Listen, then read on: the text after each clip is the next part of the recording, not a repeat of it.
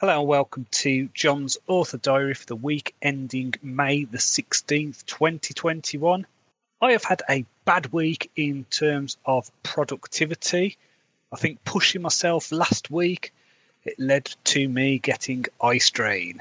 So that has put me back a bit.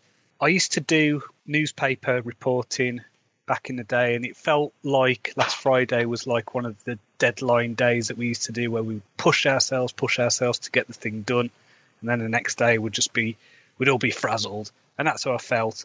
But because I've not done it for a while, I think it really took its physical toll on my eyes. So that wasn't good. Lesson learned, I won't be doing that again. I think if there's a week where stuff isn't going to work in terms of my targets, then I just need to accept that and adjust. I also had a haircut this week, and Wednesday was my birthday, 29 again. So that was fun. Enjoyed that, had some cake, had some beer, went for a walk with a friend along Morecambe Prom. So exciting times, I'm sure you'd agree. There's a lot of bitty stuff that I did this week, so things like outlining and redrafting and editing and things like that. But my actual word count it's probably going to be about 3,000 words for the week. So, yeah, lesson, just don't push myself. I've got a good routine. I need to remember that and keep that. I did get a lot of reading done this week. So I read a book called The Anunnaki Connection by Heather Lynn, PhD. She put PhD on a book cover, so you know it's important. And I think this is one of those occasions where she lent on the fact that she's got a PhD to give it some kind of credibility. And I don't know, some of the chapters in this book were what I would describe as magical thinking. Some of them seemed to be rigorous, like really interesting research, and then others were just speculative nonsense that was just completely out there. And it was the worst kind of pseudo-history cloaked in academic language. But it was interesting. I like the approach. I like the approach in the sense that she tried to balance the kind of academic history of the Anunnaki. So this is the Sumerian legends.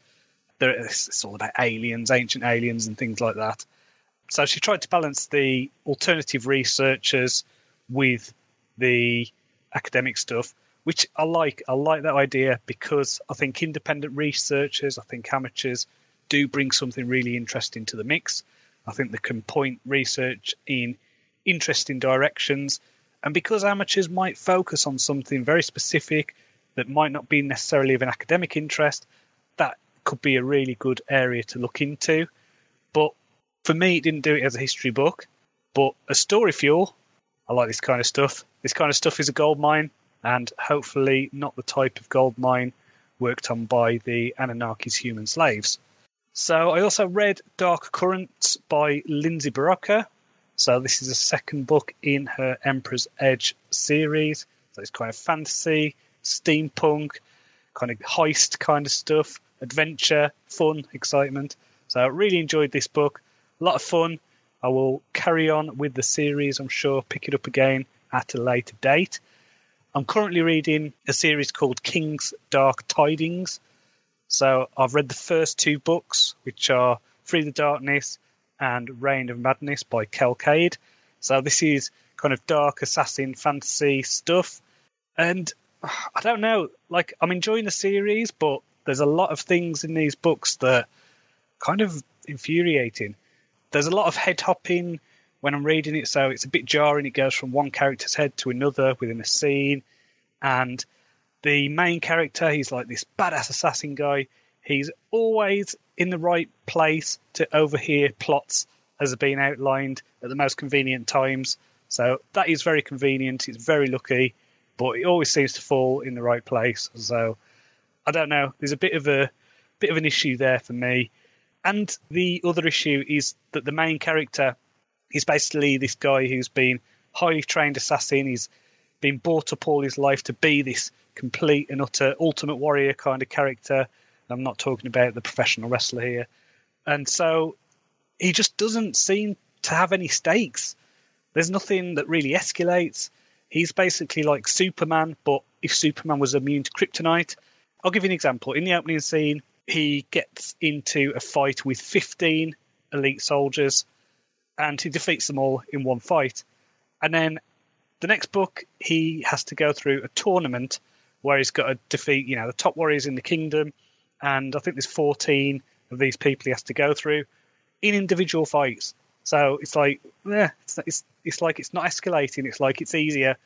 And then he has to take on 7 elite soldiers. So he's already done 14. We know he can beat 14 handily.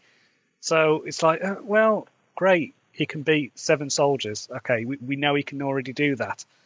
But that being said, I'm being dragged through the series. I really like the writing. The pacing's punchy. And the fight scenes are brilliant. They're really well done, really well choreographed. They feel like the author is just a master at fighting scenes, and everything else is kind of, it's fine, but the fighting scenes are tremendous. So, really enjoying it for the fighting scenes. So next week, I have got my COVID jab booked. So who knows how I feel? Who knows how much work I'll get done? I've got friends who have had the COVID jab and have been absolutely fine.